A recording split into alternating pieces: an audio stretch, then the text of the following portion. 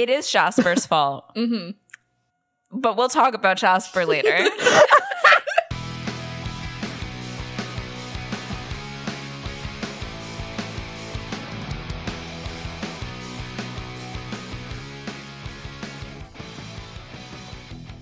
Hello. I can't believe we've made it here. Yeah.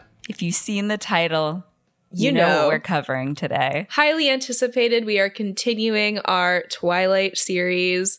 We were so happy and lucky to have the one and only Sarah from Twilight Talk on TikTok join us again. We had the best time with her as per usual. She is such a blast, literally a wealth of knowledge. Like, I feel like I'm like within a human encyclopedia. I'm with the Jeopardy robot, you know? Yeah. And even when she doesn't know the answers, the illustrated guide, she's got it. She's ready to find them. So she's click-clacking away, telling us the information we need. But yeah, it was such a fun recording. And we went for like 4 hours, I think. We're going to see how much I can cut this down. But honestly, there's a lot of gold in there, so I don't want to cut a lot of it. We really like had a blast, though. I was like on the edge of my seat the entire time. Yeah. And I learned so much. Yeah. So. Feeling invigorated and just excited for you guys to hear the episode. Hell yeah. But before we do, we also just want to let you know that today's ad money that we are making from this episode is being donated to the organization Move to Higher Ground. If you've never heard about them, they are an organization benefiting the real-life Quileute tribe. Currently, a school for the Quileute tribe is located in a tsunami zone, so they are raising money to relocate to a safer area and also just be able to continue to pass down the teachings and histories of the Quileute tribe. If you've listened to our previous Twilight episodes, you've heard us and Sarah talk about how the Quileute tribe never received any money from Twilight, despite this franchise making millions upon millions of dollars. So we are donating today's ad money to that organization, and we also encourage you to donate. So if you would like to, you can find the link for Move to Higher Ground in the show notes and in our bio on social media. With that important information being covered, should we just hop into this crazy whirlwind of a movie? Let's do it.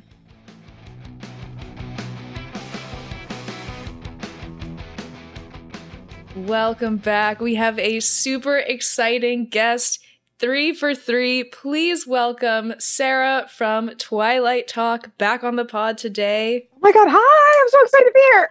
We're excited to have you. Yeah. I am manic. Yeah. I'm manic. I'm so excited. Manic. I'm manic for you. I was so ready to watch this movie. I want to watch the last 2 now. Like, I'm like, I have to see them. I'm foaming at the mouth. Right. You are so real for doing it. Like, the fact that I was just thinking about it, like the fact that she couldn't immediately go to the next movie after New Moon. Yeah. Because I watched it so usually I don't do a rewatch. Like for Twilight and New Moon, I just have it all like in my head. But for whatever reason with this movie, even though I watched it this morning and I'm like, what happened? Like, it just, everything like falls out of my brain with this movie. I know the book backwards, frontwards, but I did a rewatch and I was like, God, to be Mariah experiencing this for the first time. Like, I can't even fathom it. You're saying like, what did happen? And I'm like, I'm asking myself, what did happen? Not much. Yeah, nothing much.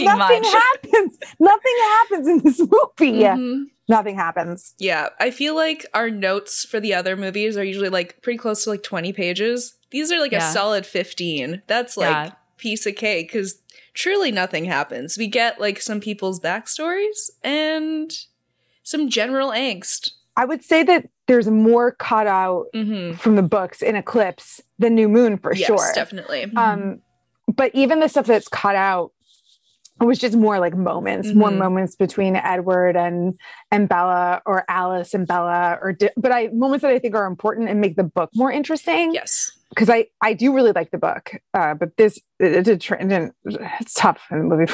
Yeah, the movie is a rough one. Yeah. If you've listened to the other 2 Twilight episodes that we've done, you've already heard the story, but I'm going to repeat it again because it's very relevant to this movie in particular. My first experience ever with Twilight was the Eclipse book. I was in the 7th grade. I was in English class and we had to read like for 10 minutes at the beginning of class, and I didn't have a book that day, but some kind soul had left their copy of Eclipse under the desk. And I was like, well, it finds you when you're at your lowest. I guess I'll just read this. And I was like, this is actually quite interesting. Let me steal this book and then read the rest of it. So the copy of Eclipse that I have is a stolen copy. And yeah, I read it all. And it was good enough to rope you in. The Eclipse on its own. Yeah. It was good enough to say, let me find out what's going on with this. There has to be something like, there's something like in the water of those books, because I remember every popular girl in middle school reading the books. Like it wasn't an alt like nerd group that was reading it. It was like popular volleyball players reading the book. And I'm like, everyone was horny. Like everyone's going through puberty. Everyone was horny. Yeah, I think especially with our age group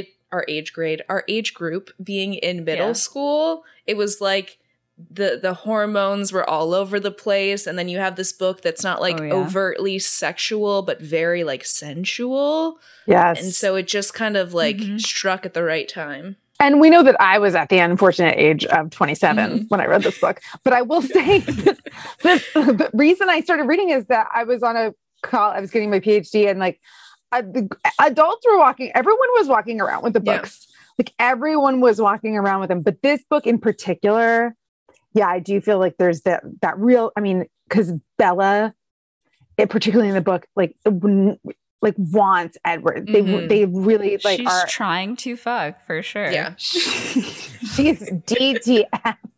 Like she is trying to make it clear. And so I think it's probably the most like sexual, I think even more so than when they actually like end up doing it. Yeah, the tension that builds, totally. Yeah. And I'll also say that this movie, I think that Robert Pattinson looks the best in this movie, and that is a hot take. That is a hot take. I thought that he did look really good in the movie, I will say. He looks great. That's a hot take because people hate his sideburns. And I love them. I'm not neutral about them. I love them. And like, we can talk about this more when we get into it, but I just feel like they finally got and everyone else looks terrible. Oh yeah. Taylor else is at their worst. Oh yeah. Taylor looks fine. I don't know how he looks in the last two though. So he looks the same.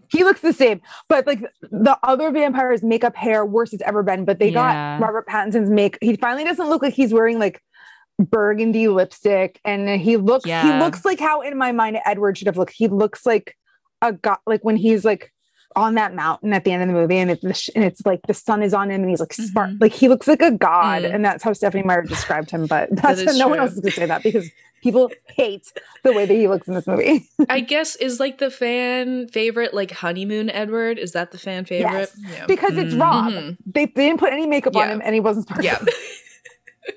He had a tan. Wow. Yeah, the sideburns I didn't even notice, but I felt like his hair looked really good, and I felt like his head looked like proportionate to his body. It did. So I was like, you know what? He's like actually looking quite good this movie. He looks great. Yeah. Looks great. This is also where Kristen is wearing a wig, right? Because she had just cut her hair for Runaways, and so she's wearing this wig, which I know a lot of people are like, oh, did they just reuse Jacob's wig from the first movie? Atrocity. It's not good. It's such a bad wig. No. It sits too like her hair is like too far off her head. I'm like, her hair is much flatter than that in real life. There's no part you can see through it in a lot of scenes. Like she'll like weirdly have it like in the scene where she's talking to Charlie, you can just like see directly through her hair. And I'm just like, oh no, girlie. There's too much of the budget went to the wolf CGI, and that was all they could really do. That's right. Yeah. It's crazy too. Well, I mean, we'll just get into it, but before we do, all I want to say is the budget for this movie was $68 million, notably higher than the first two, but it made $698.4 million in the box office. Insane. That's like is that way more than the other two made before it? Because I really feel don't like know. It's gotta. I actually don't know. Let me see. I can't believe it made that much money. 10 times what they paid to make it. That's crazy. The craze in 2010, the Twilight craze had hit a fever pitch. Like people were absolutely feral. Okay, I have the numbers. So Twilight was about 407 million.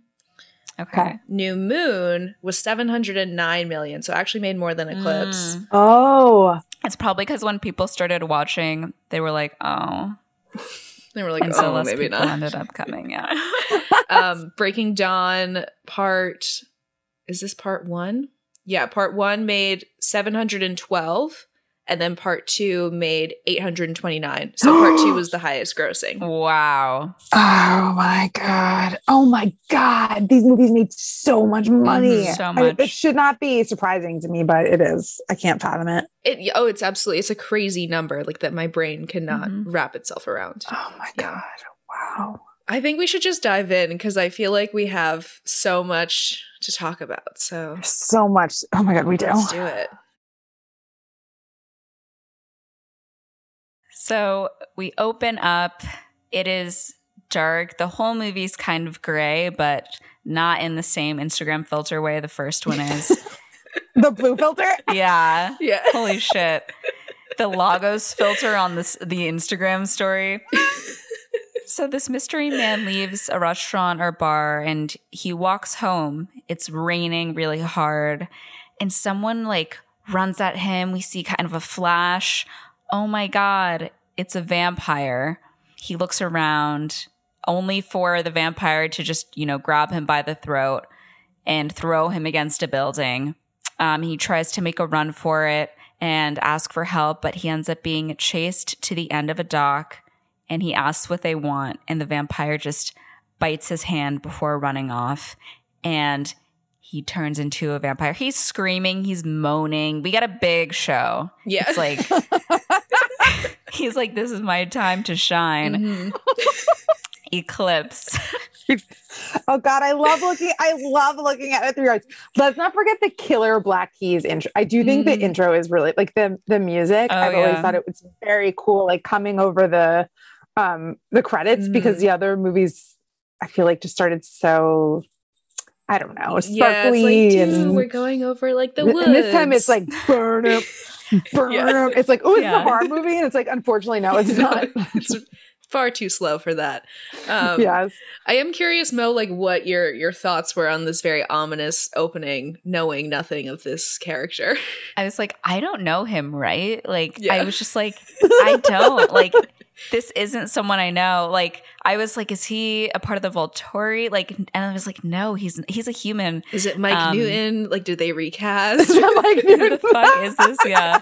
But honestly, when I was reading this just now, I was like, they threw him on a building because all I got from that opening scene was like, flash, flash, flash, flash. Yeah. And then he like runs away and gets bitten. But it's just so dark. Like, I feel like I couldn't even see what was happening. Yeah, I'm looking at this too. He tries to run into a building to ask for help, but I also just think of it. He's like, it's like a flash, and I just watched it. it. I honestly didn't even notice that he tried to ask for help until I was taking these notes yesterday. Oh my God. And I was like, oh, I guess there are people around, but they just like don't hear him screaming in the street. That's insane. Wow. Yeah. Pretty crazy. So we have this very striking opening, and then we go over to our main players, Bella and Edward. Where are they? The meadow, as per usual. Classic. Classic them. So Bella is reading a poem, as she loves to do, and she's reading Fire and Ice by Robert Frost, and we hear the quote, "Some say the world will end in fire, some say in ice. From what I've tasted of desire, I hold with those who favor fire. But if I had to perish twice, I think I know enough of hate to say that for destruction, ice is also great and would suffice." Meanwhile, Edward is just like, want to make out? So he's like playing with their hair. She's trying to focus, and they end up making out. And you might forget because it's been so long since New Moon has happened, but the cliffhanger was that Edward proposed to Bella. Yes. He literally said, "Marry me." Boom. And she in went, the woods. Yeah. The end. Poor Jacob is like on his last leg. He is on his wolf. He's on his wolf legs. He's run away. Yeah. Yeah. So Edward once again asks Bella to marry him. She says no. He asks her again, and she's like, okay, change me then. But he doesn't want to do that. But he does offer somewhat of a compromise that he'll like do it if she marries him. But she's very against the idea of this marriage. She says it's just a piece of paper. And he says to him, you know, where he comes from, it's the way that one says, I love you. And she's like, okay, well, where I come from at my age, it's the way that one says, I just got knocked up. So maybe not, because Bella is 18 after all. So he continues to like try and convince her, but she's like, I can't, I have to be back at 4. So they leave the meadow. I have to say, I rewound when I was watching this morning, I rewound this scene like 35 times, like a sociopath, because I thought the way that he's like sparkling and it's like reflecting off of her is exactly how Stephenie Meyer described it in her dream. And I just thought that they did a really good, because it's so stupid that the vampires sparkle, but like this is the first time I was like, that looks quite nice. It's way more subtle. Yeah, in this one. It is, yeah. It's like, you can almost imagine it not being stupid. Yeah. Like almost. It's a little less Skin of a Killer and a little more like Fenty highlighter, which is much more doable. Exactly. So then Bella goes home. We are reminded that what also happened at the end of New Moon Isabella got grounded like forever for going to Rome, going to the Vatican. Yeah. So in the books, she also gets grounded because Jacob pulls such a horrible move, and he takes those motorcycles that they rode in New Moon, and he like brings them to Charlie, and he tells Charlie that they're it's Bella's motorcycle. Jacob. And like that's the end of New Moon in the book is Bella like finding out that these motorcycles have been dropped off and they're in the woods, and Charlie is he's like, I know you're out there. Yeah, I'm here. Like he is screaming, raging out. So she's grounded for that as well. But since that wasn't in the last movie, we don't get to hear anything about that. And so, but Charlie's annoyed that Bella got dropped off at exactly 4 on the dot because he like wants a reason to hate Edward. So Charlie says that, you know, he wants Bella to have a little separation from Edward. And then he makes her a deal, because all of Charlie's deals are always like weird and manipulative. And he always like has his own agenda, which he shouldn't have. He's like, I'll unground you if you use your freedom to see more of your other friends. And by other friends, I mean Jacob and Jacob only. He's like, fuck Jessica, fuck Angela. Don't care about Angela. Don't care about Mike Newton. I want you to hang out with Jacob because my priority is Jacob and his feelings. Because he like guilt her a little bit by mentioning that Jacob hasn't been doing well and that Billy's worried about him. And Charlie remembers how Jake was there for her when she needed him. But like Bella already knows this because she's been trying to call Jacob a lot of times. Yeah.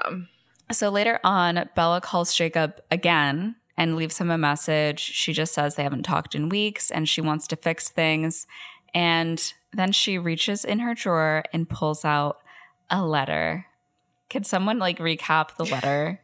It just says like, I miss you too, doesn't change anything. Like we can't see each other. And I never really read what the other, because it has a bunch of other things crossed out. I never really read them until this watch around, but it's him being like, we can't talk. Like it just makes me miss you more and it hurts too much. Like all of this really sad stuff. I don't remember if this like letter convention was in the book at all, or if this it was in the book. He does a really shitty job of crossing it out. You can clearly see what he was like. Thin line. Thin line. Like, get a new piece of paper, buddy. I don't know what to tell you. Yeah. So she takes this letter and she jumps into her truck and is about to go off to see Jacob, but whoa, her car doesn't start. Oh my God, Edward's in the passenger seat. He is there. He is ready to fucking go. You know, he's like, oh, like, I know where you're going. And she's like, did you do this to my truck? Crazy. And she's like, I'm really concerned about your safety. And like warns her about the wolves again. And at this point, I'm like, okay, I get it now. Because I remember us like having conversations about him being controlling. But I was like, oh, I mean, like, yeah, he's like insane, but it's like chill. I'm like, oh, he wants to like watch her every move. Like this is super fucked up. Yeah. This is when people call Edward an abuser. Yeah. This is one of the, I mean, a lot of it comes from Eclipse. No. Yeah. And I remember reading it and being like, what a scam. Like, I thought it was like so funny the first time I read it. He fucking fucked up her car. I was like, oh my God, I love it. But then when I reread it in 2020, I was like, oh my God, this is horrifying. Like, this is so bad. Did Edward invent love bombing? Probably. Maybe. It's the OG love bomber. Yeah. Doing it since 1901. Mm-hmm. That's unhealthy. So she's like, I have until graduation to see him. Bella's literally, I mean, it's 2022. We probably know what happens, but like Bella is literally actually, I don't know what happens because I haven't seen the last two movies. Bella is acting like after this month, she will not see her family. She will never see Jacob. Like, she will never see anyone again. So regardless of the fact that Edward has not confirmed he will turn her into a vampire, and there's this whole marriage contingency, she's like, I only have until graduation to see him, and then I'll be out of here, and he'll hate me forever. Edward still doesn't let her go. And Bella gets out of the truck. They didn't put this in the movie, but in the book, he's like, I'll understand it. She's so mad in the book. Bella has no emotions. She's so mad. And he's like, I'll understand if you want to lock the window tonight and leave it closed. And so do they show her, did they show her keeping the window open in the movie? I can't remember. No, they just she leaves the car and they cut to the next day. Yeah. She opens the window right before she goes to bed because she's such a loser. Bella, stand up. My God. I know. But the next day, we're back at school, back in the cafeteria. Jessica, she's valedictorian, so she's working on her speech. Angela should have been valedictorian. So, Jessica wasn't valedictorian in the books. No. I don't even know who valedictorian. It's never mentioned. Jessica's a fool in the books. There's absolutely no way. Yeah, absolutely not. Mike is like trying to quote unquote help her by just throwing around a bunch of cliches. And then we remember that this movie came out in 2010? 2010. So Anna Kendrick is now an Oscar nominee. That's crazy. That's why she's been. What the fuck? What did she get nominated for? For Up in the Air. For Up in the Air. The George Clooney movie. That's illegal. In 2009. So she comes back to this, and that's why they give her this whole speech, and they make the role bigger because she's Oscar nominated Anna Kendrick. She really ate up that speech. Yeah. She really was like, she ate it up. And as we go on. And did her whole thing at the podium. Like, I could tell she was putting her whole bussy into that. Like, she was really excited about it. She was. Yeah. Mm-hmm. She's working on this speech. And because it is 2010, they're like, oh, the speech is going to be epic. And it's like, my God, that word. So Alice and Jasper, who are still, I guess Alice and Jasper canonically are in Bella and Edward's grade. And then Rosalie and Emmett are older. Yes, they're a grade older. Mm-hmm. But weren't Rosalie and Jasper supposed to be twins? Or are they just siblings? Wait. So that's a problem. Because I thought they were supposed to be twins, right? I guess siblings, but I did think that they definitely were supposed to be siblings because they have the same last name, but I also thought they were supposed to be twins. But Rosalie and Emmett are a year older because they're gone. They've graduated. They've graduated, yeah. Interesting. Maybe they're not supposed to be twins. Yeah, maybe just maybe they're like those kind of siblings where it's like we're a year apart, so it's like we're twins. I'll do a little research while you we'll consult the text. But yeah, Jasper and Alice, they're still in high school. They sit down. They're all like friends with Bella's friends now. Like the groups are fully integrated. Yeah, they're not like lepers anymore. Yeah, they're not sitting at that weird table. Mm-hmm. And Alice has decided that she is going to throw a graduation party. And everyone is like, what? At your house? Because nobody has ever seen their house ever. So big gossip around school. And there's kind of like a little back and forth referencing Bella's birthday party because they're like, oh, like remember what happened last time you threw a party? What was that? Remember when my fucking boyfriend almost murdered you? LOL. It really shouldn't. That's not something that would ever be been said. I was like, Alice has never done anything mean. Why are you throwing this in her face right now? Yeah, throw it in. It's Jasper's fault. Others in front of people. It is Jasper's fault. Mm-hmm. but we'll talk about Jasper later. Oh my God, I can't wait. I hate Jasper so much. The true villain of the Twilight series is Jasper Hale. Absolutely. Yeah, I love Dakota Fanning. Yeah, she's a peach. Oh God, she's great. She's great. So yeah, this whole little like ominous side convo is happening in front of these humans that have no idea what they're talking about. And we see Alice suddenly get a vision, which everybody else notices too. So Bella's like, "Hey, Angela, let me help you with that thing over there and distract from what's going on over here."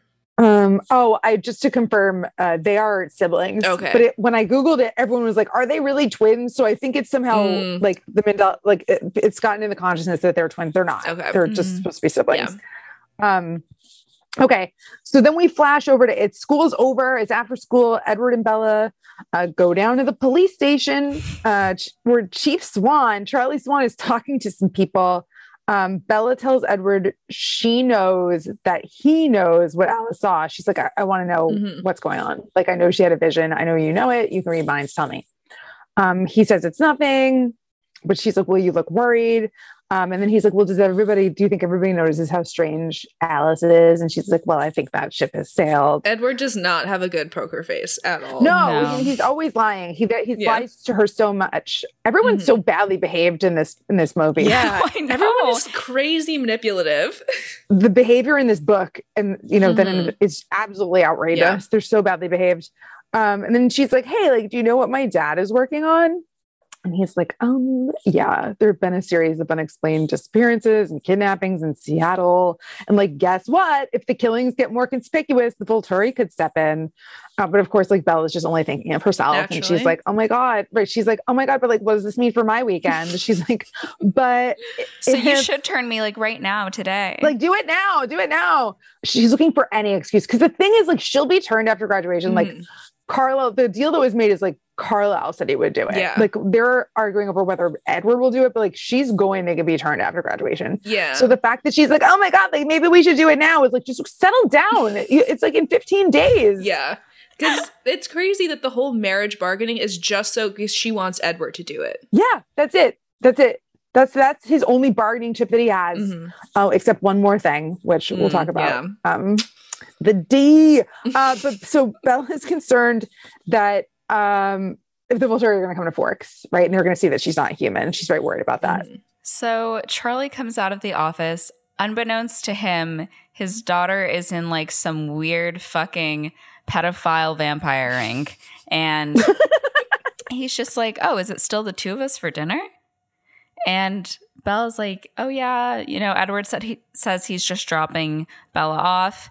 And before he leaves, he reminds her about the plane ticket his parents bought her. So manipulative. Yeah. Just, oh, hey, do you remember like the hundreds of dollars like my parents spent on the plane tickets for you to see your mom? Like, do you remember that? That I buried under your floorboards while I disappeared in New Moon for 7 months. Remember all the gifts I stole from you? Yeah. Oh my God. Jesus Christ.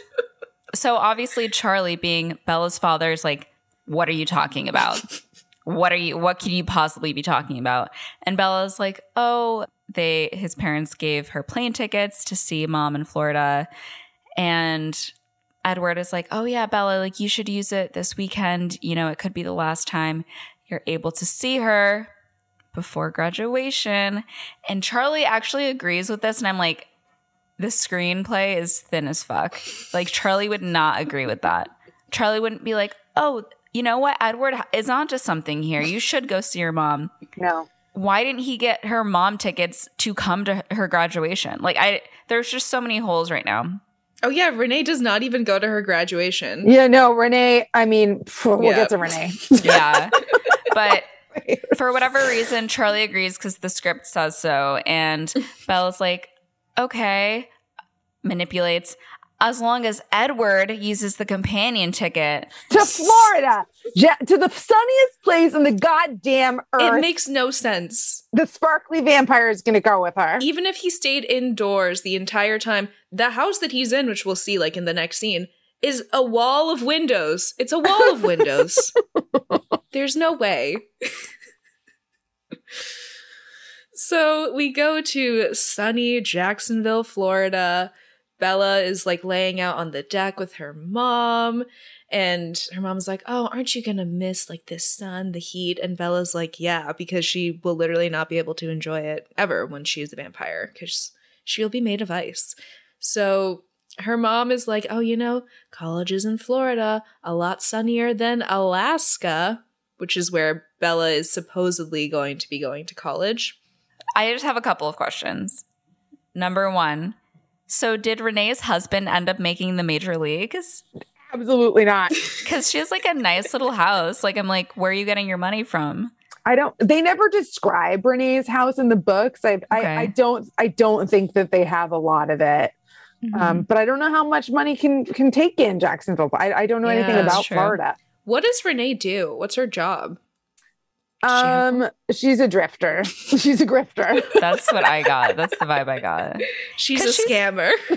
She's even like, oh, mom, I don't like when her mom gives her a gift. She's like, oh, you shouldn't have spent any money on me. And I'm like, you're sunning yourself by the pool at her house. Like, what are you fucking talking about? You paid for your ticket there. I believe that she is some sort of elementary school teacher, but I don't think she ever picked it up full time. Sure. Why would she? I need to look at my own TikTok to remind myself of this, but I do believe that, yes, she's an elementary school teacher, perhaps full time, part-time teacher, full-time grifter, yeah, full-time POS.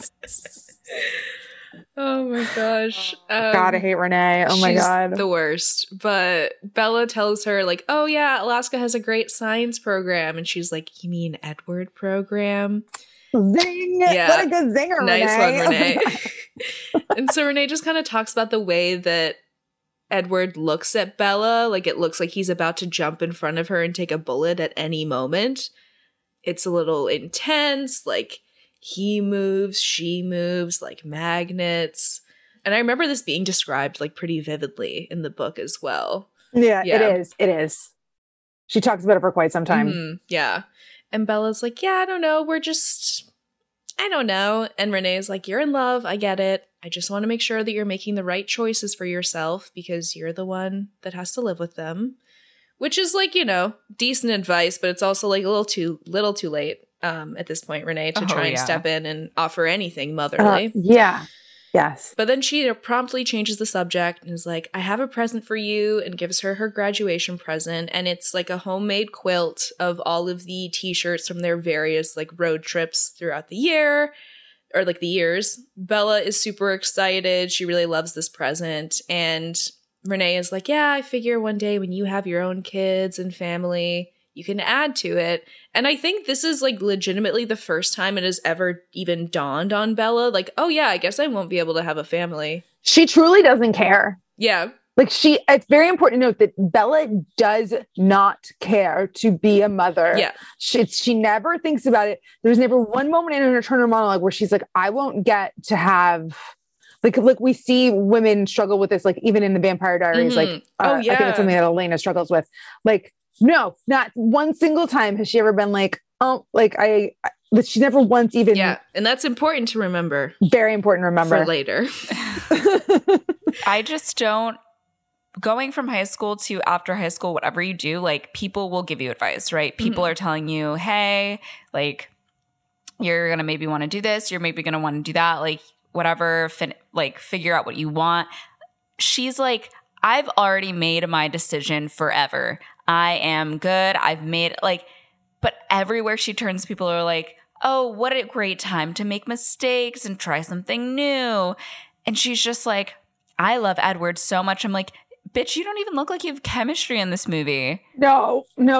She's like, I want to unalive. Like, I would like to die. Mm-hmm. That's the decision I've made. It's absolutely insane. Like later on when she says, I can't imagine ever wanting anything more than Edward, I'm like, bro, that's an abusive relationship. I'm worried about you. Yeah. Yeah. It's not healthy. Her brain's not even close to being developed. No, at least wait till 25. The frontal lobe is fucking weak. Mm-hmm. Fucking weak frontal lobe. It's not, it's a mess. Yeah. All of them have underdeveloped prefrontal Even cortex. Carlisle's isn't, because he was turned at 23. He turned at 23. Esme is the only one of them that has a developed prefrontal cortex. And she's the only one that never leaves the house. There was like a really sensual scene between Bella and Carlisle. Absolutely, there was. Yeah. Wait, in New Moon or in Eclipse too? No, in New Moon. Oh my God. So hot. Yeah. That's the most chemistry there is. But I was like, she's like supposed to be 16 in that one. Listen, Carlisle's like, listen, I don't know. I don't know what. He's like, Esme doesn't even have to drive a car. Like, I need a new member of this cult. I'm like, come on. So weird. Oh my gosh. Oh, that's the chemistry that is. That's the only chemistry that exists in any of these movies is between those two in that scene. Yeah. And then it's night now, and we're back in Forks, and all the Cullens go into the woods per the vision that Ellis had. So she sees the vampire running in another vision, and they all go after her. So Emmett reaches. Wait, they do know who they're chasing, right? Yes, I think Mo might not have known that this was a recast and this was Victoria. I was very confused when I saw Miss. What's her name? Bryce Dallas Howard. Yeah. Bryce Dallas Howard. I was so lost because she looks nothing like Victoria. No, she doesn't. She's a totally different person. They didn't even try to match the way that Rochelle Lefebvre's hair looked or anything like that. Not at all. So yeah, so it's Victoria. Yes. So they're all going after her. Emmett reaches her, but she pushes him off. She jumps and lands in the wolves' territory, right? Because there's that treaty line. And they keep chasing her. One by one, she outruns every one of them. But Emmett tries to jump after her again into the wolves' territory. He falls and gets attacked by a wolf, but he stands his ground and the wolf leaves him alone. The vampire gets away, but she looks back before leaving, right? And it's Victoria. And that's where we see that the wolves and the Cullens are going to have some difficulties here if they can't get along. Yeah, I think this is also the movie where those like crazy behind the scenes like footage of them like running on treadmills through the woods. That is from this movie. Yep. Esme looks insane. She's just kind of like hopping. It's very like Joey King in The Kissing Booth. Oh my God. She looks so bad. Yeah. Canonically, she's the one who doesn't have a car. She's the only Cullen without a car. So she's got to run everywhere and she can't even run. It makes no sense to me why she wouldn't have a car. She borrows one. That's what it says in the illustrated guide. They're white collar criminals. They couldn't fit another Ferrari in the 8-car garage. Like, I don't get it. Stephenie Meyer is making a statement about homemakers and housewives. Woman driving. She has to go from Cullen to Cullen and be like, can I have your car today? I want to go to Bed Bath & Beyond. So back at school the next day, Edward drives Bella and he's like, do you regret going to Florida? And she's like, no, it was just really hard to say goodbye. Bella is like not even questioning her actions. She's just like, oh, it's so hard to say goodbye to everyone. And he's like, well, you didn't have to say goodbye. He's just always hoping that she'll change his mind, even though he like, I don't even know what he would do without her. Like he'd kill himself. I mean, he already tried to do it once. So oh no, that's for sure what he'd do. Yeah. Then Edward notices something outside and he's like, oh, would you stay in the car if I asked you to? She doesn't. Like, why even say it, Stephenie? Why even fucking have him ask? And so guess who is standing across the parking lot? Oh my God. It is Mr. Jacob Black. My boy. Doesn't he like dramatically like turn? He does. I feel like Absolutely, there's like a camera pan onto him. Is he even wearing a shirt? He is wearing a shirt. Rare moment. Okay. Yeah. The screaming in the movie theater was like unparalleled. The pheromones in the air were just unparalleled. Absolutely. They're playing Twilight right now at the Regal in New York. You should go. I kind of want to go. You should go. You need that community experience to really you really do feel it. I want to go to a showing though that has people there. Like I want to make sure there's at least like 10 people there. Like a Friday or Saturday night showing, I feel like would be a good. Yeah. Oh my God, you have to. Yeah. Do it for me, please. I would die for that. So Jacob is like, I heard you left town. So I just like came by to check if you're still human. And to warn Edward against his family coming onto our land. Yeah. So Bella obviously has no idea what he's talking about because Edward is a liar and doesn't tell her anything. And So freaking true. she's like, what's up? And he's like, oh, it's nothing. Like, Emma and Paul, they just had a little misunderstanding. Like, it's all good. It's all good. They were chasing Victoria through the woods. Yeah. Remember that lady that was trying to kill you for like a year? That one. She's back. Mm-hmm. But Jacob is like, what the fuck? Like, did you lie to get her out of town too? And says that Bella has a right to know that Victoria is back, which is true. So Bella is actually upset at Edward, maybe for the only time in the movies. She's like, I can't believe you lied to me. We're going to talk about this later. But first, you, Jacob, why haven't you called me back? And he's like, because I had nothing to say. And Bella says, well, I have tons. So then in a very like unspoken thing, she goes to like get on his motorcycle. Edward does not want this to happen. He's like literally about to have a breakdown because he doesn't trust Jacob at all. But Bella's like, sucks to suck. I'm going to be fine. See you later. Gets on the bike. Jacob is very smug at this point, but she tells him to lose the grin. We're just going for a ride. Bella does not do this in the No. book, and Edward would never ever have allowed this. Never. Edward would have been like hanging onto the back of that motorcycle. Running alongside it at hyperspeed. There's like an extremely racist scene in the book that happens instead where the principal comes out and like sees basically Jacob and basically thinks he's like riffraff. Oh my God. And is like, do you want to get off our premises or whatever? Yeah. And so Jacob leaves. Jesus. And Bella escapes to see him another time. Mm. And Edward gets really mad. Yeah. He's like, I took apart your car. How did you get there? He's like, Bella, I took apart your car. We pan out to the car. It's just the shell. Like, there aren't any wheels. There's no, like, hood on the car. Mm-hmm. So Jacob and Bella are on the little motorcycle, and they go to Sam and Emily's place, where we see very casually that Quill has turned into a werewolf as well. It's information that's just kind of thrown at us. There's no shit. Bella's just like, haha, you too, huh? And he's like, yeah. LOL. Like, it's like, just like, what? So it's weird.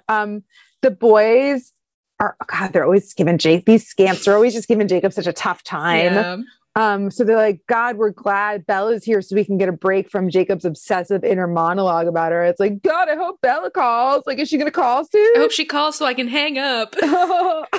They're not even like, oh, Bella's here. They're like, oh, are you done writing in your fucking little diary, baby, about Bella? Like, they're so mean. They're so mean. Yeah.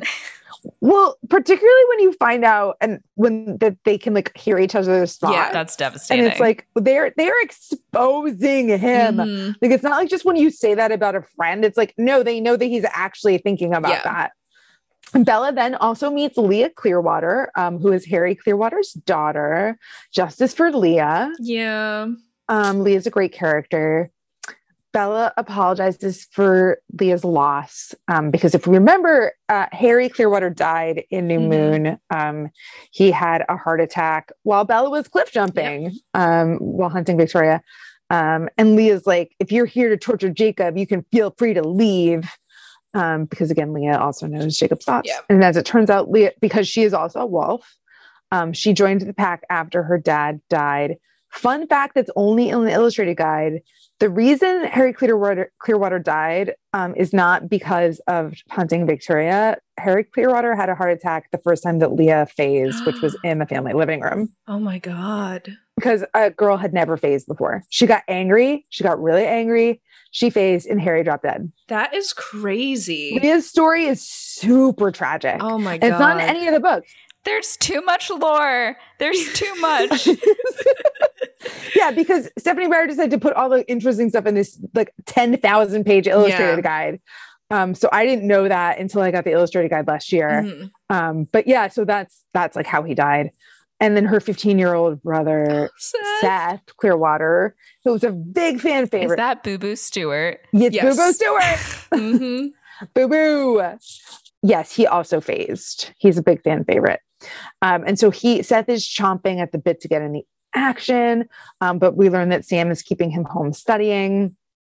This is also where we learn about the tragic Leah, Sam, Emily pain fest. Like, and it is really bad. Would you mind giving us just like a quick and dirty summary? Yeah. So let me give you a quick and dirty summary because so when Leah was so angry, that was like also after all of this had happened, right? So all of this happens to Leah, and then she also like loses her dad because she phases in front of him. So Leah and Sam are high school sweethearts. I think Sam is like 2 years older than Leah. Emily is Leah's cousin, and she lives in a different town, but they've all known each other forever. Sam phases when the Cullens return to Forks, right? Which is 2 years before Bella shows up. And so when Sam phases, he phases alone. He has no idea what's going on. They haven't been told the stories because no one has phased for like a very long time, since probably the 20, I think it was like the 20s were the last time that the Cullens had been in Forks. So it's like, I think Billy's grandfather was the last person to phase. So it's been a while. And so Sam is going through all this secretly, doesn't tell Leah anything. Leah has no idea what's going on. She's really, really worried about Sam. She tells Emily. Emily comes down to Leah's for a barbecue, walks in, and then Sam locks eyes on Emily and is immediately imprints on her. Like, doesn't understand what's happening, but like in that moment, his whole world starts to revolve around Emily. Walks up to Emily. Emily is like super freaked out, and basically Sam pulls Leah aside immediately, brings her around to the back of the house, and is like, we need to break up now, and leaves. And so Leah's like, what's going on? Tells Emily. She's super sad. Emily goes home and has this like weird feeling that it's somehow her fault, but she's like, well, that's crazy. That can't happen. Next day, Sam is on Emily's doorstep and is like, hi, I love you. I love you. I love you. Like, we should date. And so Emily calls Leah and is like, this is what Sam did. He's the worst, whatever. Regardless, Emily and Sam start like meeting up every day in the woods because Sam tells Emily his secret. He's like, I'm a werewolf. I like imprinted on you. This is why I'm like this. And I'm never going to not want you. And so eventually Emily becomes so like upset about this that she basically throws Sam's history back in his face and is like, you're a loser. You're a deadbeat. You're just like your deadbeat dad. You left Leah. And Sam gets really mad and phases and gets too close to her and scratches her face. And that's why she has the scar. And Emily ends up in the hospital and like on morphine and stuff. And when Sam visits Emily in the hospital, she's like, I love you too. And then they're together. And I believe Leah has agreed to be a bridesmaid in Sam and Emily's wedding because they are engaged. So now Leah is in Sam's pack, which means that Sam can hear all of Leah's thoughts and vice versa. Okay. So it's a real nightmare. Yeah. Is Emily also in the pack though, or no? Because she doesn't. No, she's not. Okay. So there's only one female. Is it just to me, or does imprinting sound like when a skunk sprays you? No, it's literally something animals do. Yeah. Okay. It's like it's a term used for animals. And Stephenie Meyer was like, what if I took a real Native American tribe and I put them in my book and I had them do something that animals do, and I had them do Quill. This is taken out. This is not discussed in the movie, but in this corollary scene that's in the book, when Jacob explains imprinting, he's like, Quill did it. Quill imprinted on this little baby named Claire. Claire is 2 years old. Yeah. And he's like, it's not lovely. Like, it's just like a big brother. And like, he'll be whatever she needs. Like when they get older, they'll be together. But it's not grooming though. It's not grooming. If that's right. I can see how you might think that it's grooming. It's not. Because why would they ever choose anyone else when they've just had this best big brother and friend and then eventually lover? Oh my God. Yeah. And so like congrats to the Quileute tribe who exists. I'm sure people can tell the difference though. It's not going to make a big deal if I just use their name. Yeah. I'm sure no one will ever be like, oh, this is what that tribe actually believes. That's so fucked up. I'm sure that the Burke Museum in Seattle didn't have to actually make a website called Truth versus Twilight that goes into all this stuff. It just like, it blows my mind. Just like, first of all, the fact that she like wrote all of this, but the fact that she insisted on attaching it to a real tribe. You can't make up a name at the very least to put all these horrible stereotypes onto. You have to pick a real tribe. And she has when she tells the story in Illustrated Guy, because there's like an interview between her and another author, and how this came about is that I don't think I've told this story before on the podcast, but Edward, she couldn't figure out how she was going to get Edward to tell Bella that he was a vampire, because he hates that about himself so much. She was like, I couldn't get him to say the words. She's like, so that's how Jacob was like invented. She was like, I was like, are there other like lore type things that I could try to think about? She's like, so I looked it up, and she's like, and I noticed that there was like this little Native American tribe that was like right nearby where I set my vampires. So I was like, oh my God, I'll use one of them. And they had this like wolf lore, which is not the same as the lore that is used in the books. The Quileute tribe, they, I believe, turned from wolves into man. And so she changed their creation story too. Which would be like if somebody took like Genesis, for people who are like Christian, and was just like, oh, let me just garble it up and just use the same name. It's really bad. And so, yeah, in the book, she's like, I was so lucky to just have this real tribe like right next to where I set my vampires. And it's like, were you sad? Yeah. Bro, that's literally insane shit. That's why I get so like riled up about Stephanie and about giving money to that tribe, because they haven't seen a cent of it. That's crazy. I mean, it's crazy. So I've explained imprinting, but basically like he then has to explain like what imprinting is to Bella. Yeah. And in the book, Bella's like, well, it sounds kind of gross to me. And that's when he's like, it's not gross. It's fine that Quill imprinted on a little baby. And it's also supposed to be really rare, but I feel like they imprint left and right in these books. Yeah. Yeah. Like left and right. They all start imprinting. Doesn't Paul imprint on somebody as well? Paul imprints on Jacob's sister, older sister, who is, he's a minor. She's out of college. Super fun, super fresh. Love that. Jared imprints on that girl, Kim. Which I don't think is in the movie, but it's in the book. They're all like, there's hardly anyone that doesn't imprint. Yeah. So Jacob explains that like what imprinting is like when you see her, everything changes, and it's not gravity holding you to the planet anymore. It's her. You would do anything and be anything for her. And Bella's like, well, have you ever imprinted? He's like, well, you'd know if I had. She's asking for herself. Yeah, she thinks that he's imprinted on her. Absolutely. She's either thinks she's imprinted on her, or she's like wants to know if he's still like available. Like she's like, are we still down for this triangle? She is sick. She's mentally ill. So then, God, they all are. And so then she's like, okay, for now you're still you. And he's like, yeah, and you're still you. And she's like, until graduation, Jacob loses he's like, what? Yeah. Shocked to hear that she's going to change in a month. He has a lot of fair points. Yeah. He's like, I didn't think you were going to become one of them before you even lived. And what he wants to say is before he could change her mind, before he could like manipulate and never, ever, ever take no for an answer. He's like, but Edward has his hooks in you so deep. God, Taylor Lautner's performance is horrific. Yeah, it's not great. But he's so hot. He is. Oh, he's great. He's also nominated for a number of Razzies. Yeah, I'm sure.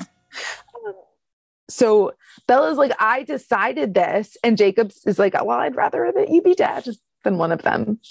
Which, it's toughy. That's a toughie. Yeah. Bella's hurt. She's extremely hurt in the books. You can't really tell that she's that hurt in the movies because you just can't. And she's like, well, I guess Edward's right. I shouldn't have come. And Jacob's like, I'm sorry, but like too little, too late. Those are not really words you can really take back. You can't really take them back once they're out. Sorry, I'm just like lost in the fact that Jacob is like, he'd rather she be dead than one of them. Sorry, okay.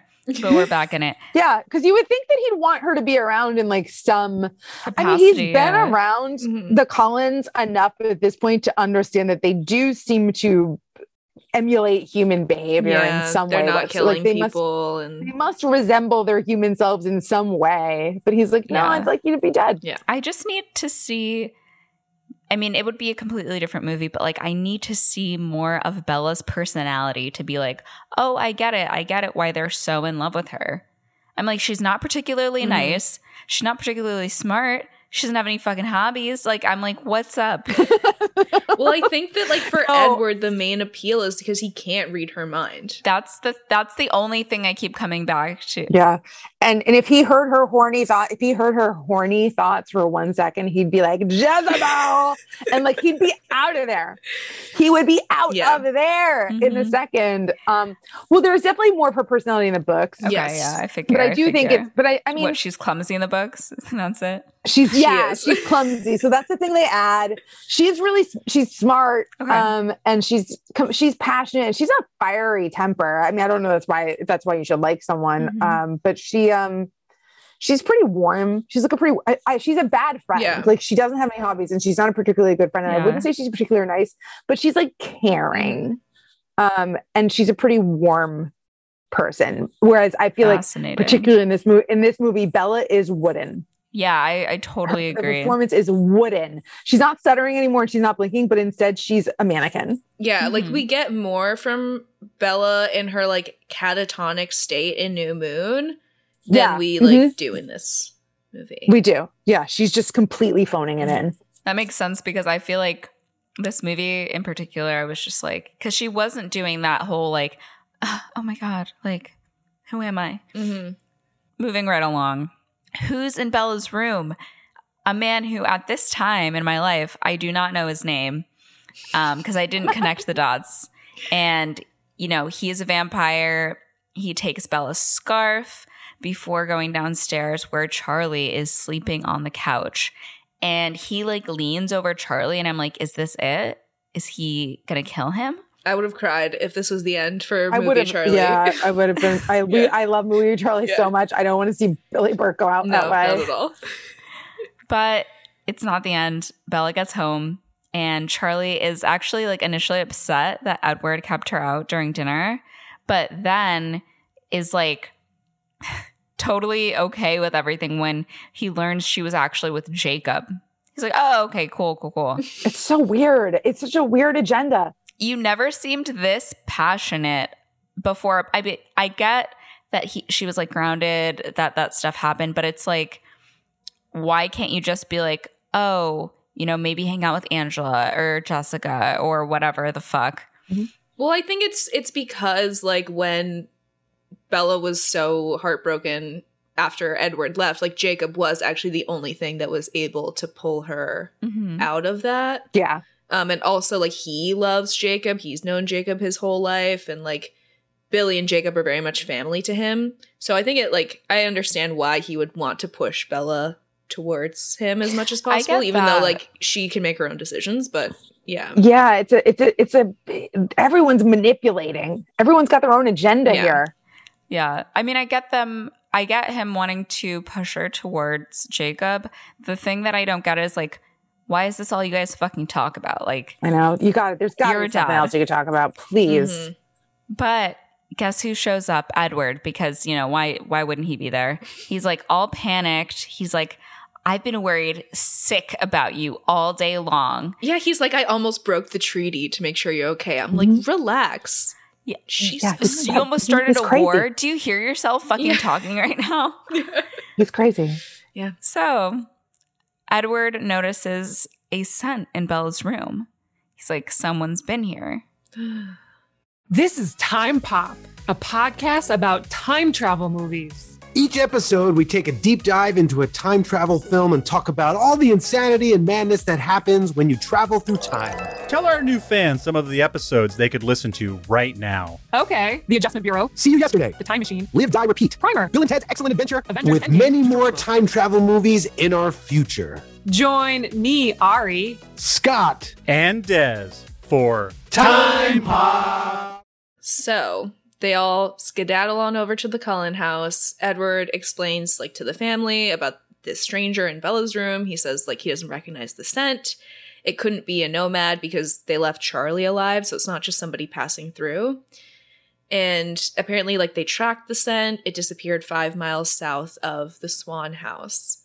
They know it can't be Victoria because Alice has been watching her decisions, and she's also been watching like Aro's decisions, so it's not the Volturi either.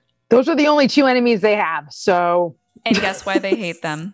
Because of one woman. Mm-hmm. The mystery wrapped in a riddle. So the Cullens decide to take shifts protecting Bella's house, but Bella's like, no, you guys can't protect me. Watch my dad, search for the intruder, and Victoria, and keep yourselves fed. And they're like, well, it's time to bring in some reinforcements then. I mean, it's more than time, you know? They're really stretching themselves thin here. And Rosalie doesn't want to be there at all, so. No, Rosalie's like barely participating. I wouldn't want to either. Yeah. I'm like, why are you dropping everything? Like, why are you putting this random bitch in front of our family? Like,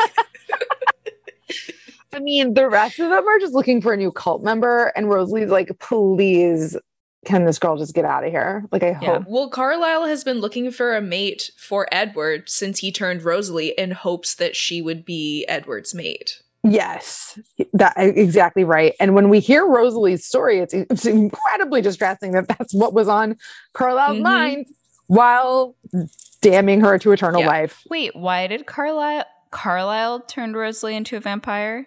Yes. Wait, why? He finds her like bleeding in the street, and he's just and Edward even says, like, because you get this perspective in Midnight Sun. Edward is like, God damn, it's Rosalie Hale.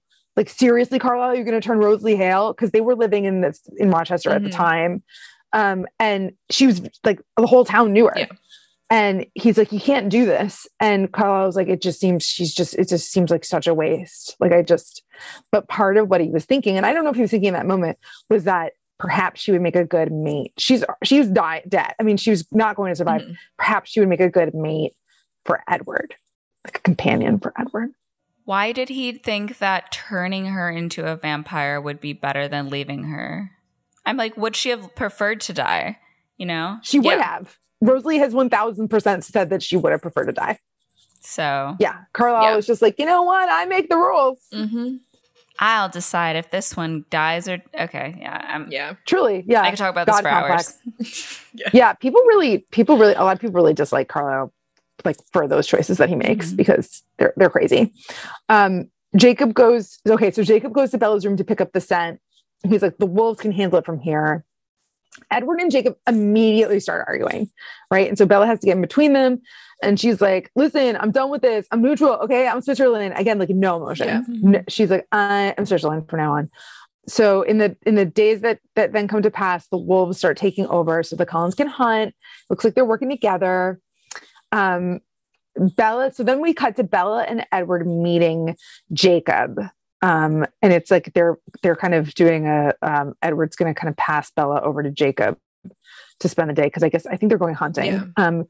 And Jacob is, of course, not wearing a shirt, and Edward even says, like, you know, does he ever wear a shirt? And Bella, he's a wolf. He's got to be able to change quick, so he's supposed to ruin all his shirts. Truly, that's part of the reason, because he was like destroying all of his clothes in the books. Doesn't he have like some sort of like a band or something around his leg? He has a band for his jeans, that he puts it for his jorts that he puts around his leg, because he's like destroying, and like canonically they're poor. He doesn't have any money, and so he had like one pair of pants and was just like destroying them or whatever. So yeah, he had something that he put around his leg. But I think that is part of the reason that he doesn't wear shirts, so that he can like phase on the fly. But I also think it was a way for Stephenie Meyer to just like over sexualize these indigenous boys. Sure, of course. Because they're all like, he has like about the body of a 25-year-old, I guess, is what she says at one point. Yeah. And she's like a really horny virgin. Yeah. So Bella's like, you can go. And Edward's like, I'll be right back. And she's like, you don't need to rush. You need to hunt. And then Edward like really goes in for the kiss. Like, they are pretty much making out. Yeah. And I'm like, this is all about Jacob. That's what this kiss is for. Yeah. All about Jacob. Right. And he's like, or after they kiss, she's like, oh, well, you know, don't take like too much time or some shit like that. Yeah, maybe rush a little. I'm like, can you not see that like he's doing that because Jacob is right there? Edward is so withholding that Bella literally doesn't care. Yeah.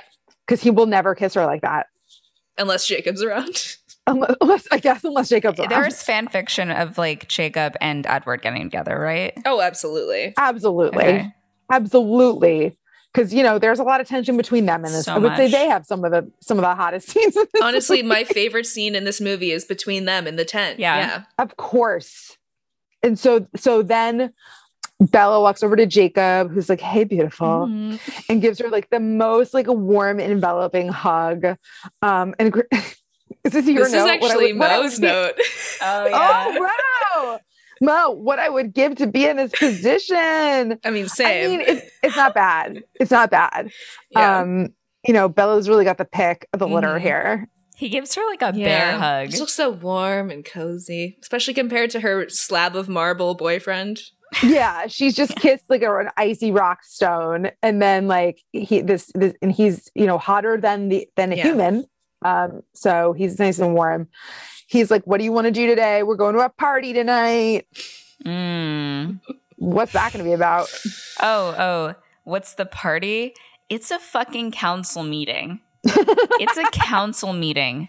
Those crazy council meetings. Probably the opposite of what you'd call a party. Mhm. I don't think that the indigenous people would like their council meetings being called parties. And I think Bella is also correct in being like, I should not be here. Yes. Yeah. Absolutely not. She shouldn't. But she is. And he's like, no, like, you're a part of all this. Like, I thought it would be important for you to hear the history. And Boo Boo Stewart comes over to them.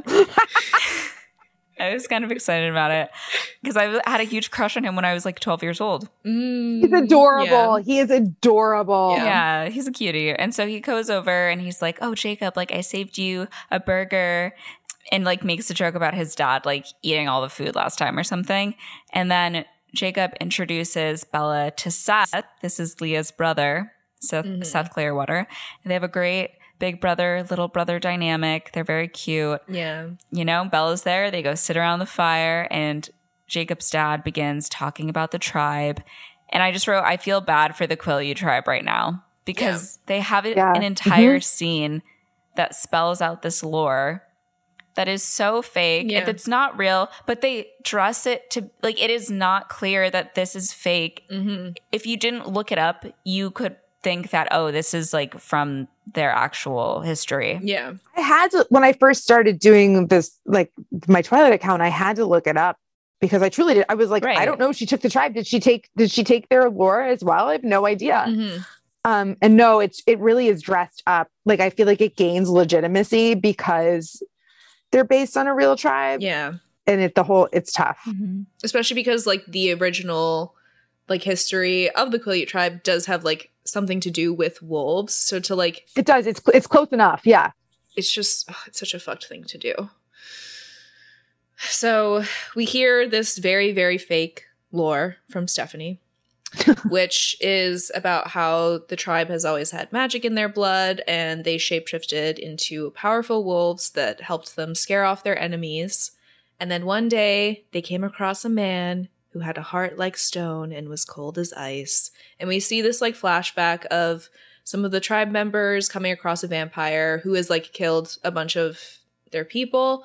And one of the tribe members, the warriors, transforms into a wolf and attacks and kills this man. They were able to like tear him apart, but they learned that the only thing that would actually kill the vampires was fire. And they were like always worried that the cold man wasn't alone. Turns out that they were right because this vampire's mate came to like seek vengeance for her dead lover. And she is like wreaking havoc on the village. And after is it like the chief of the tribe? Yeah. Yeah. Yeah. He's like the chief elder, I think. Yes. Taha Aki, his son died. So he was the only like warrior left who could still phase. So he shapeshifts into a wolf and tries to destroy this vampire, but she is like about to overpower him. And that's when Taha Aki's third wife stabs herself so that her blood will distract the cold one. And then he was able to kill her. So it's this whole story about how the third wife, who had no magical powers whatsoever other than bravery, was able to like save their entire tribe. And he says that over time, their enemies have disappeared, except the cold ones. and they can sense that something terrible is coming now, and they all need to be ready. Ooh. Yeah. Voting. Who wrote this next note? It's so in this like warehouse. This was Mo. Oh, that was absolutely me. I was just like, again, Oh my god, I love you. whenever they go to Riley, it's like dark, It's too dark. dark. I'm like, Mhm. I have like astigmatism. I literally can't see what's happening. I'm like, I need a binoculars. I need a magnifying glass. I literally can't see it. And if you've never seen, if you've never seen this, the hottest take. It's in this like a warehouse the new vampires are feeding and like biting people. Especially when you don't know like what's going on with this side plot. It's got to be super confusing. It's super, I don't know how anyone ever gets, except for New Moon, which I think is probably the least confusing out of all of them. Yeah. I don't know anybody ever understands anything that's going on in these movies if they haven't read the books. So one girl wakes up, and I think that's Bree. Yeah, I it's think that's Bree. Bree Tanner, who randomly gets her own spin-off book, and she's very popular in the fandom. I don't think she's very special at all, and don't understand what she I has read her own that book and I was like, okay. No, but you learn She's like nothing. Well, you underwater learn some- for most of it, isn't she? Oh my gosh, she's underwater for so much. She's hanging out with that guy Diego in that Yeah. little cave. But like you do learn stuff about the Volturi and their involvement in Yeah. this, and so they use that in the movie, which I Yes. think is interesting because it's information you didn't have in the book. And so Bree Tanner wakes up and asks Riley. I see Mariah starting to put the pieces together here. I searched on the cast thing. I was like, okay, there's like a generic looking white man. That's him. That's him. We see someone in the back getting killed. So it's like real carnage Yeah. going on Yeah. in the vampire army. Like they are really just destroying everything. And again, you see that in Bree Tanner's book. You see like what a nightmare it is to be living amongst these newborn vampires and how destructive they are. And Riley tells the girl she needs to stay alive because he needs an army, right? And so we're like, oh, what's going on? Back to the Cullens, who watch the news on TV like a normal human family. There are tons of murders and crimes happening in Seattle still.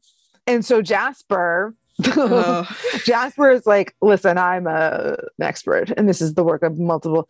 Every time this man comes on screen, I start laughing hysterically. He had a bad wig in New Moon, but his wig is atrocious in this movie. He looks so terrible. I thought he looked better in this movie.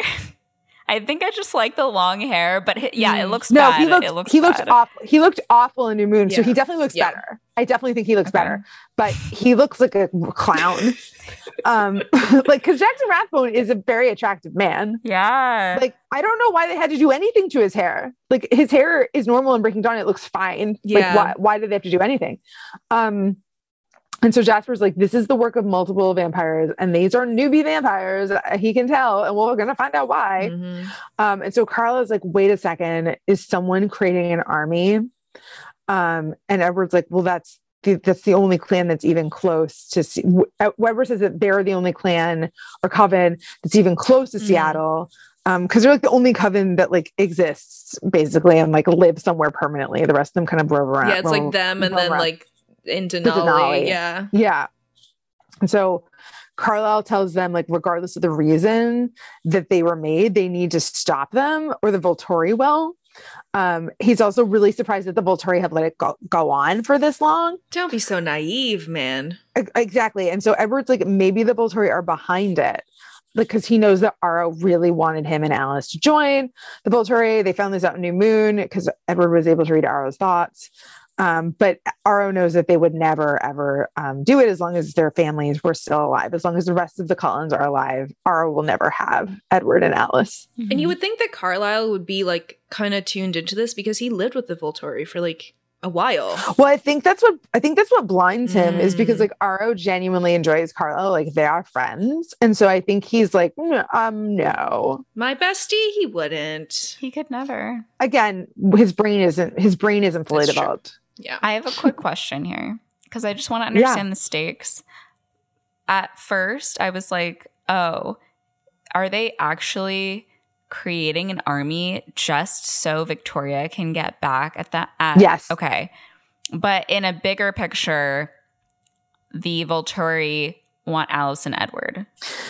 Well, yeah. So the Volturi aren't behind this in any way, but when they find out about it, they don't stop it because they don't like they feel like the Cullens are quite powerful and like they're the only ones that have these like tight familial bonds. And so yeah, but again, that's something that you don't know in the book. Like when I first saw the movie, I was like, this is stupid. It's definitely not highlighted. I was like, when I first saw the movie, I was like, the Volturi weren't involved because I hadn't read the Bree Tanner book yet.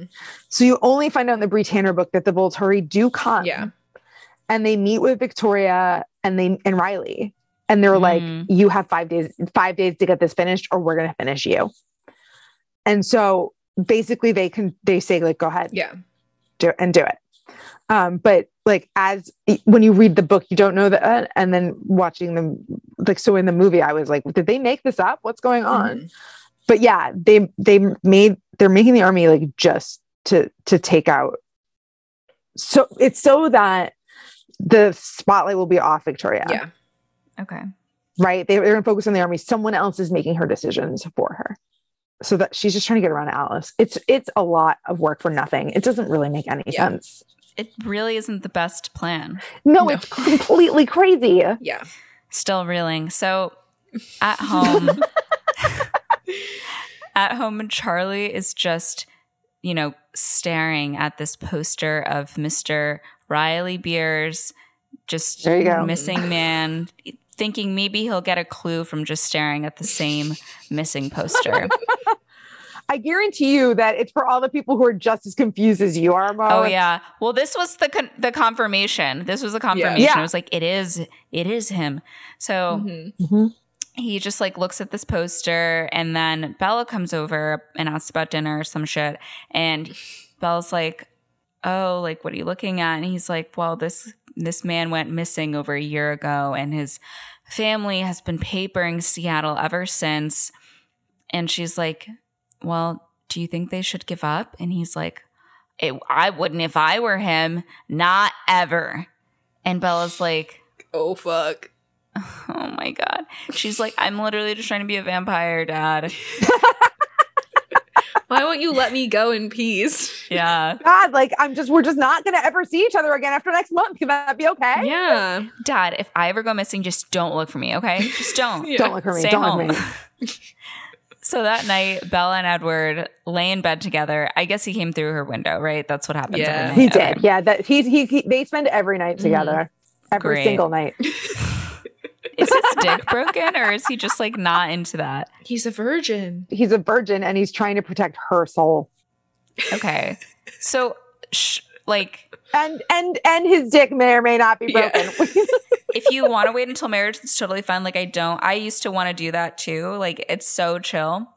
But the weird thing is it's like, why is that a part of the story? Like, why is there so much emphasis on it? It's weird. Because Stephenie Meyer's Mormon. And I know that now. But as someone who like is looking at it from the outside, it's like, are you okay? No. Yeah. Oh my God, it's wild. Yeah. It's wild because she's basically like harassed. I mean, Bella has to get to the point where she's like almost like harassing it. Like she's begging. It's even worse in the books too. Oh God. It's really bad in the, oh my God. It's they downplay it in this. They really downplay it in the movie actually. Yeah. Okay. Oh my God. She's begging. That scene in the bed in Edward's room is so long in the book.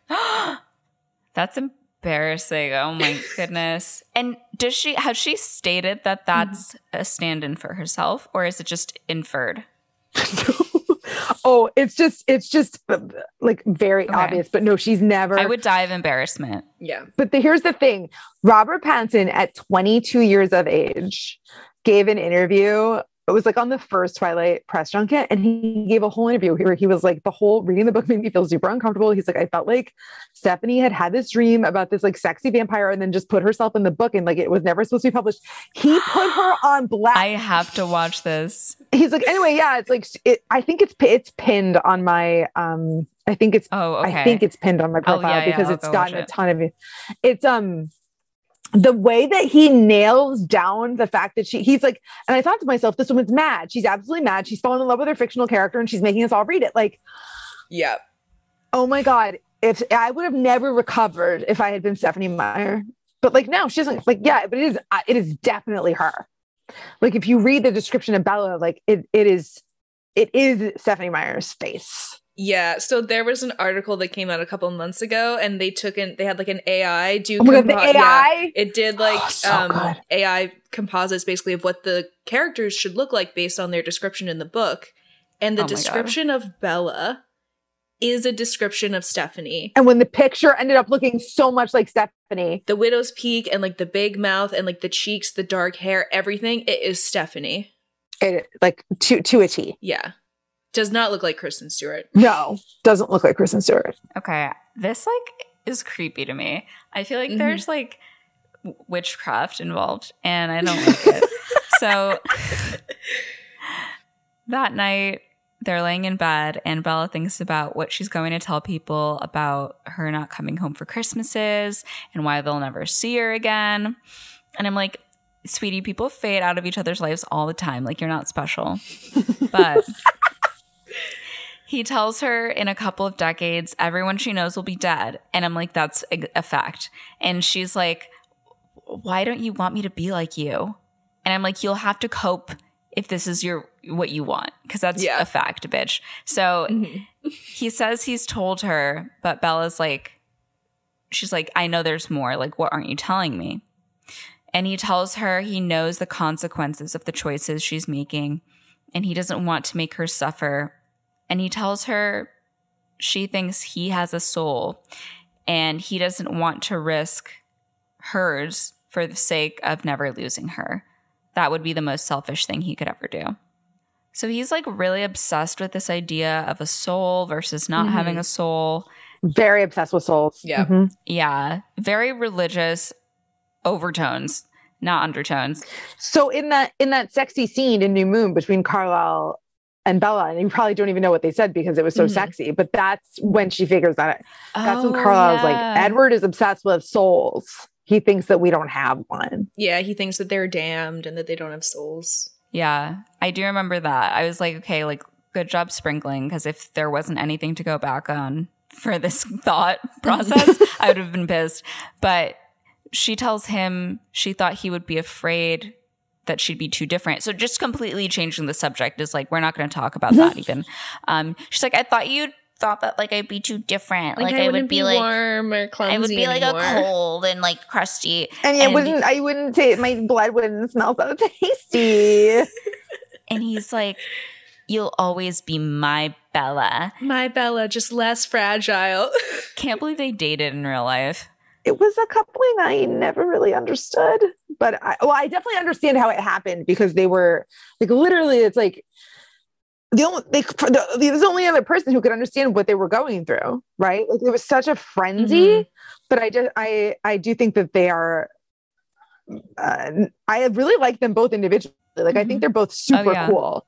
But I think they're very different. But again, maybe that's how, and particularly she was so awkward at the time. Like, she's really grown. Like, I think that I love to listen to her talk now. She has such interesting thoughts about acting and all that stuff. But at the time, she had not shown that. Yeah. And so he was like always so funny and eloquent and educated. And she just always was like, couldn't speak. Yeah. And I was like, what in the hell did they do together? I would get so much hate for saying this if I said it on my account. But now I completely, I think, understand that she was just paralyzed by the publicity. But yeah, a lot of people don't believe that they dated in real life, that like he was a beard. I definitely believe that they were very much in love. Yeah, I think so. Yeah. So some time has passed. Bella goes to hang out with Jacob on the reservation, and she tells him that he is invited to Alice's graduation party. But Jacob's mind is like somewhere else. He's kind of on edge, and he's like, okay, Bella, I wanted to do this smoother, but I'm out of time. You need to hear the truth so that you know all of your options. I'm in love with you, and I want you to choose me. We knew. I'm speechless. And Bella is like, Jacob, I don't like you like that. And he's like, no, you feel something for me. You just won't admit it. And he tells, this is the assassination of Jacob's character happening right now. Stephenie Meyer is assassinating his character. It breaks my heart every time because I'm like, it's really tough. Why did you do this to him? He was so good. Yeah, it really kind of is out of character. It doesn't make sense that he does this. And yeah, he just like keeps going. He's like, I'm not giving up. I'm going to keep fighting for you. And she's like, well, you're not going to be fighting much longer then. And he tells her that she's rushing into this because she's afraid that she'll change her mind, which I think is a little bit true. But she says that she knows what she wants. And he tells her basically like, listen, you wouldn't have to change for me. You wouldn't have to leave your family. I could give you a whole life. And he like puts her hand on his chest and he's like, you feel that? This is flesh and blood and warmth. And then Jacob grabs Bella's face and kisses her. Fully against her will. There's no consent there. She pushes him off and punches him. And the sound effect that they use for this punch is insane. Like, hurts my hand just thinking about it. It's crazy. And yeah, it breaks her hand. His jaw breaks her hand. So I hate this scene so much. It's really distressing scene. In the book, it's really distressing because you get Bella's inner monologue and she's trying to push against him and he won't budge and she eventually goes numb. Yeah. And so it feels like she's being assaulted, right? Because like when she goes numb, like it's very, very troubling. And I hate, and I don't think that Stephenie Meyer thinks that it's assault. No, it's definitely like read like, oh my gosh, like how could he? Right, exactly. And so it's very upsetting. I hate that Stephenie Meyer did this. Yeah. I feel like she just enacts so much violence on Jacob. It really bothers me. She absolutely does. Oh my God. I feel so blessed to get to talk about this scene. Like what an honor. So Jacob goes, it's like one of the hottest scenes that's like ever been filmed on that's ever been put on celluloid. Jacob goes to drop Bella off. Edward immediately speeds up into frame in a hoodie. Oh yeah. Which I find wild, but also very attractive. and is like he is gonna kill Jacob. I believe I made a video about this once that got taken down. I've made a lot of videos about certain scenes in this movie that had violated community guidelines that I've had taken down. How? Because you can't say the word sex on TikTok. Really? You can't. And so I didn't realize that, but I think I was stitched. There was one sound. It's from that Rihanna song where it's like dum dum dee dum. It's like what's wrong with? It's like what's wrong with me? Yeah. Why do I feel like that? And people were stitching videos, and so I like stitched this, and it got taken down. And I also stitched. And there was one other one where some dude was like, "What's the sexiest thing you've ever?" And I stitched it with this. And I also have had at least 6 different videos of Edward biting Victoria's head off that have been taken down because that's my favorite thing that's like ever happened, and I think it's so hot. When he chomps her head off. And yeah, those got taken down for the same reasons. I would use them with like the Rihanna song and they would just be like, hey, it's out. You're out of here. They're like, stop using the song. They're like, stop. Like, it's actually not the clip. But yeah, there were a couple times where I stitched it with like, people were like, show me the sexiest movie, show me the hottest movie clip. And like, it was kind of as a joke, but it would always be like Victoria's head falling off. It would get taken down. Yeah. So Edward zooms in and I can't remember anything about this movie, like, except this is one of the scenes that I do remember. And so Jacob says, Bella isn't sure what she wants. And so Edward goes, wait for her to say the words. And people love this. They go feral for this in the fandom. This is what earned Edward his title as Consent King until creators started dismantling that and saying, oh wait, no, do you actually let's look at the long laundry list of things that Edward does to Bella against her without her consent. Like, unfortunately, and we get that if we think of the like what happens in Breaking Dawn, like, unfortunately Edward is not a consent king, but in this moment he says wait for her to say the words, and people really like it. I like it. I like to see, Edward's on top of his game here. Yeah. And Jacob's like, oh, she will. Jacob, shut your mouth. Stop. God, get out of here, Jacob. You're a catch. You know, there's other fish in the sea. There's so many other fish in the sea. Who are willing. Yeah, you know? who you don't have to assault. Like, get on out of here, boy. So Charlie comes over to break it up. And again, this is one of those instances where like movie Charlie is way better, way better than book Charlie. Because in the book, Charlie is like, good for you. Yeah. Charlie says, good for you to Jacob, and then asks Jacob if he wants to press charges against Bella for hitting him. So Charlie's a piece of garbage in the book, but so Charlie comes out and is like, hey, break it up. Like, what's going on? Jacob's like, well, I kissed Bella and then she broke her hand punching my face. Total misunderstanding. And Charlie looks rightfully concerned, but again, movie Charlie's like not the best at either. So maybe like not as concerned or pissed as he should look. Yeah. And then we cut to Carlisle tending Bella's hand. He's like, it's just a sprain. Emmett comes in for some comedic relief. She's like, oh, I punched a werewolf. And he's like, you're going to make one tough newborn. And she's like, tough enough to take you on. Because like Emmett's like the only one excited about her, like potentially going to become a vampire. And Rosie's like, I hate you. And like leaves. And Emmett simply doesn't care. Like Emmett's like, blah-de-da. No, he doesn't. Don't worry about it. Everything rolls off Emmett's back. And It's like, bitches be crazy, huh? Yeah. No, that's truly the vibe. Yeah. And I appreciate it so much. He's like, see you when I see ya. So obviously Rosalie wants to be followed. It's implied. So Bella follows after Rosalie and she's like, I don't know what I did to make you hate me so much. And I'm like, the world doesn't revolve around you. Mm-hmm. But this movie certainly does. So Rosalie is like, Bella, I don't hate you. I envy you. And I'm sure like Miss Stephenie Meyer was just like drooling. She was like, oh my God, this is so good. Like she envies me. The most beautiful vampire in the world. Right. Because Rosalie is like Alice is beautiful. Like everyone's hot, whatever. Rosalie is like beautiful, gorgeous. Mm-hmm. Like she was the talk of the town in her time. Like she was a beautiful woman. Oh yeah. And so she's the hot blonde. She's the hot mean blonde girl. Yeah. So I feel like she was just foaming at the mouth being like, this girl envies me. Mm-hmm. Yes. Oh, you're correct. Anyways. So she's like, Bella, you have a choice unlike me and you're choosing wrong. So we get Rosalie's backstory. The first actually, there's already been like the lore at the like council meeting. There's a lot of flashbacks in this movie. Mm-hmm. So Rosalie says that in the 30s, she wanted to like get married, have a family of her own.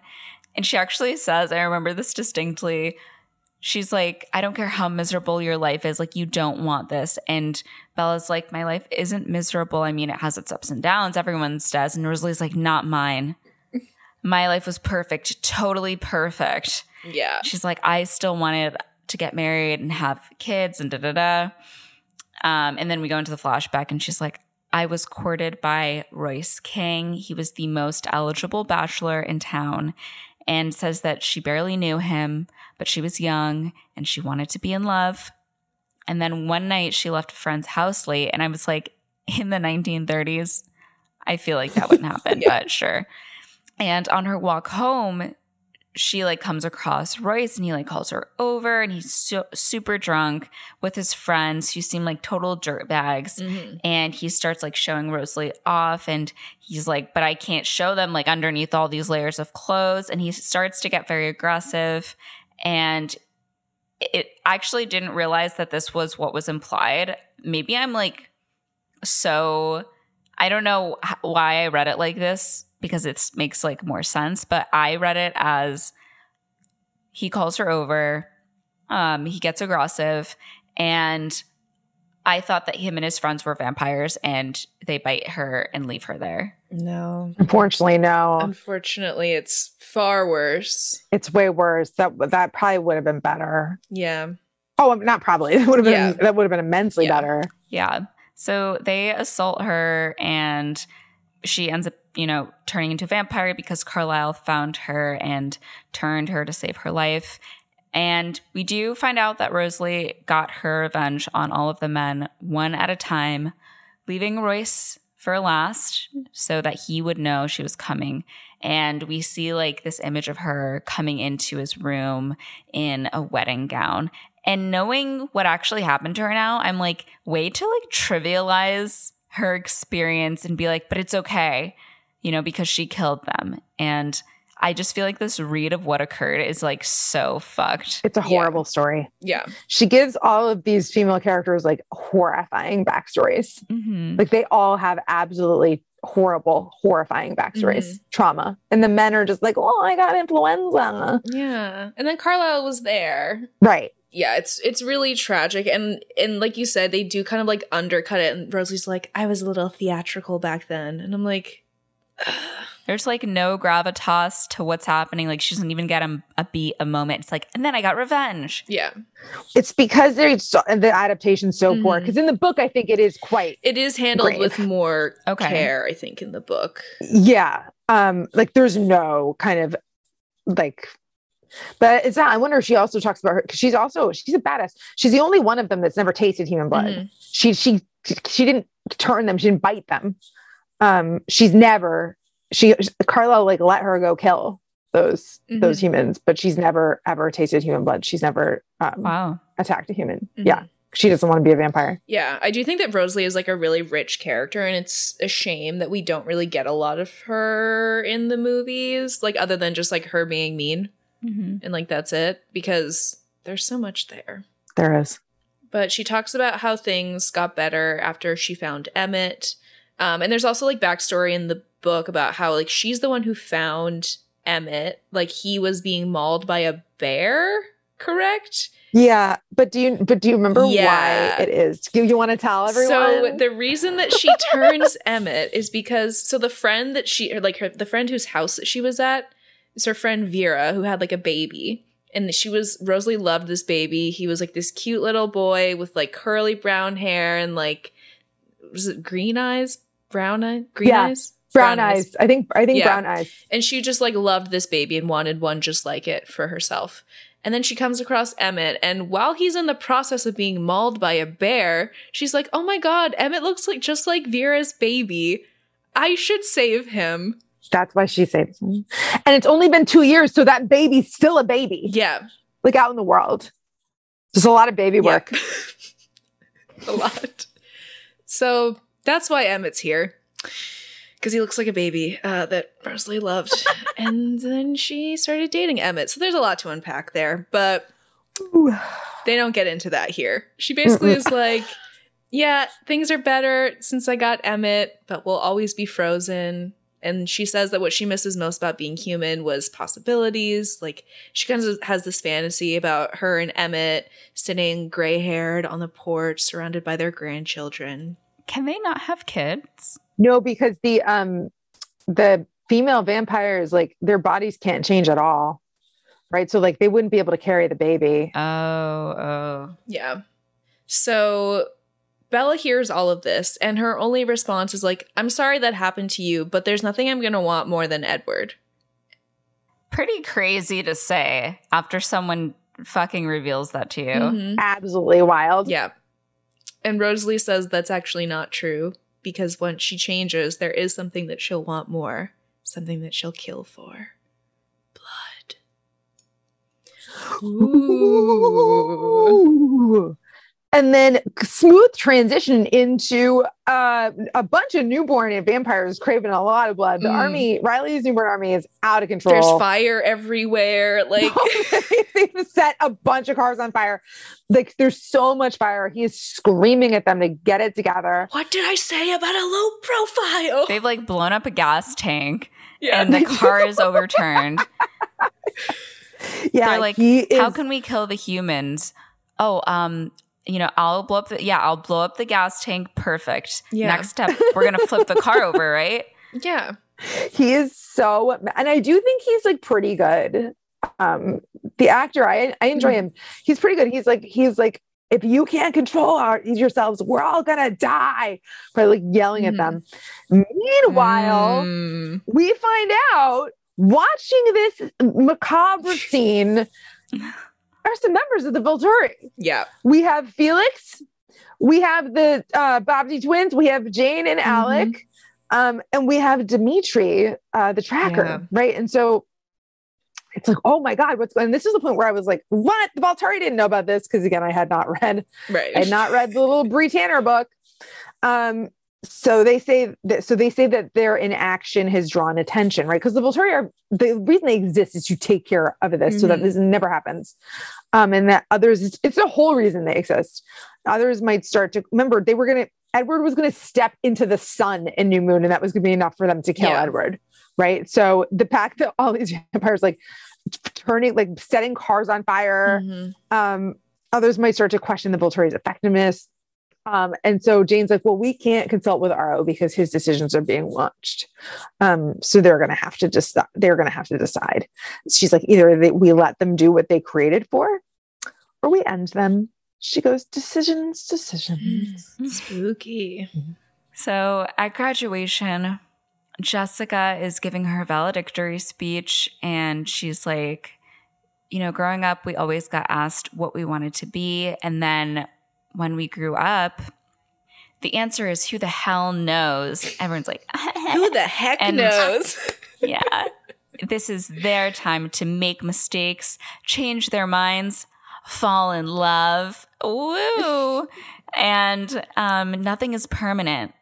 And someday when they ask what they want to be, they won't have to guess. They'll know.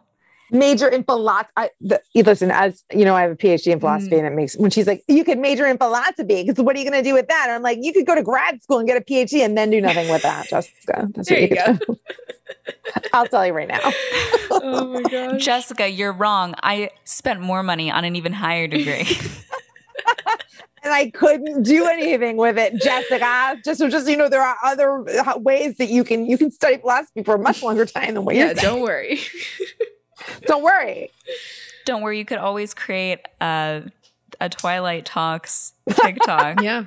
You could do that too. But Charlie is actually being like a really proud dad, and he's like clapping when Bella gets her diploma. He's crying. It's so sweet. I think that's nice. Where's her mom? Dead. Who knows? Big old shrug. So we do know Phil broke his leg or something, and literally, she's like, she left a voicemail. She left a thing on the answering machine in the book. She's like, I'm so sorry. Phil broke his leg and he can't walk and he can't move and I have to do everything for him. Sorry, I won't be there. It's going to be a surprise. Bye. And Bella is, first of all, it's going to be a surprise. Like, it shouldn't ever be a surprise that your mom's coming to your graduation. Like, the fact that they were doing this, to surprise her, and then Renee had to ruin the surprise of being like, sorry. But Bella in the book is super happy that she's not coming because of all the horrible things that are going on in Seattle. She just doesn't want anyone to be nearby. But yeah, no, it's Phil. It's Phil. That's why she's not there. And that's why Anna's so he's mother, not a baseball player. No, he is. He is. He just broke his leg. Okay. Well, I guess I'm just wondering, how? I don't know. Or his arm. Did he make it? Is he in the AA? Is he in the minor leagues? What the fuck? He recovers. He recovers. Yeah. Someone give me his rookie card. I want to know the stats. Yeah, is that in the illustrated guide? If not, Stephanie, write a part 2. Yeah, I've never looked up his entry. I should. Oh, everyone's in the guide? Every single damn person. I'll look it up right now. Oh my God. Wait, oh no, I just accidentally started putting emojis into the shared document. You can keep going. I'll try to find it on my computer. Okay. So after graduation, everybody goes to Alice's party. Bella is hanging out with Jessica and Angela for 0.5 seconds before Jacob shows up with Quill and Embry. So clearly someone didn't get the memo that when you get punched in the face, it means you probably shouldn't come to the party. But he does apologize to Bella for the kiss and her hand. And he's like, I could blame it on the animal instinct, but it was just me being an ass. And she's like, it's okay. So he then gives her a graduation present, which is it's not really a charm bracelet, but it's a bracelet with a charm on it. And the charm is a hand-carved wolf figurine that he actually made for her. Mm-hmm. So as this is happening, Alice gets a vision, and it's of Riley, everything that he's been up to, like all the newborns, because the decision has been made for the newborns to come to Forks. All right. I have to all look at it. I feel like maybe he's not in here, but I feel like that's impossible because there are humans in here that I've never even heard about before, but I'll get back to you. All right. So the Cullens and the wolves gather, and Alice is like, they'll be here in 4 days. So Edward like peeks on into Alice's mind, and she's like, oh, I recognize his face. He's like, it's a local kid. He didn't start this, so whoever it is. They're playing with blind spots in Alice's vision. And here's the thing, like, I have and I can't remember what goes on in the book, but like, my thing is like, why can't they figure it out? That Victoria's They were involved? Just chasing her a couple weeks ago. They were just chasing her, and it never crosses their mind. It's because she was recast, and they're confused. They don't recognize her. It makes me so upset that they don't put it together. It's like you have two enemies. You have two. It's the Volturi or it's Victoria. Yeah, right. Why have this not crossed your mind at all that she could be behind it? She hates you. You were just fighting her last night. Yeah, she is confirmed in the area. It's crazy. I just don't understand why it takes them so long to figure it out. It's really tough. So they're playing with blind spots in Alice's vision. So they're like, hey, Jacob, listen, there's like a newborn army situation, and they're after Bella. So Jacob's like, cool, let's do it. I think that basically the way they frame it to Carlisle's like, it will be a bloody fight and everyone will die. And Jacob's like, I'm in, we're in. Yeah. Him with Carlisle's horrible transatlantic accent that he's pulling. It's very like yo ho ho, like pirate, like exactly. What are they called in like Peter Pan? Oh, the Lost Boys. It's very Lost Boys. Yeah. Yeah. It's like, we're up for a fight. We'll do it. And so Bella's like, no, you're going to get yourself killed. Because she constantly just thinks the werewolves are useless. And that also makes me really angry. It's like, why does she always forget that they are the natural enemies of the vampires and they've destroyed tons of vampires. Right in front of her. And she's like, useless. I know. She's like, oh my God, no, not you guys, no. So she's like, Edward's like, well, it would mean more protection for Bella. So everyone agrees on the wolves helping out, especially because it's going to catch the newborns off guard because they're not going to even know that we're. I mean, that is a really good point because these newborns are going to be like, what is this? Yeah. It's going to give them an edge. So Carlisle is like, we'll need to train together. Jasper has knowledge on how to defeat the newborns. It's the seeds of anticipation are being sown. Bella's like, Jake, you don't know what you're getting into. And he's like, no, like this is literally what we do. Yeah. And you should be happy that we're working together because you're the one who wanted us to get along all along, remember? Yeah.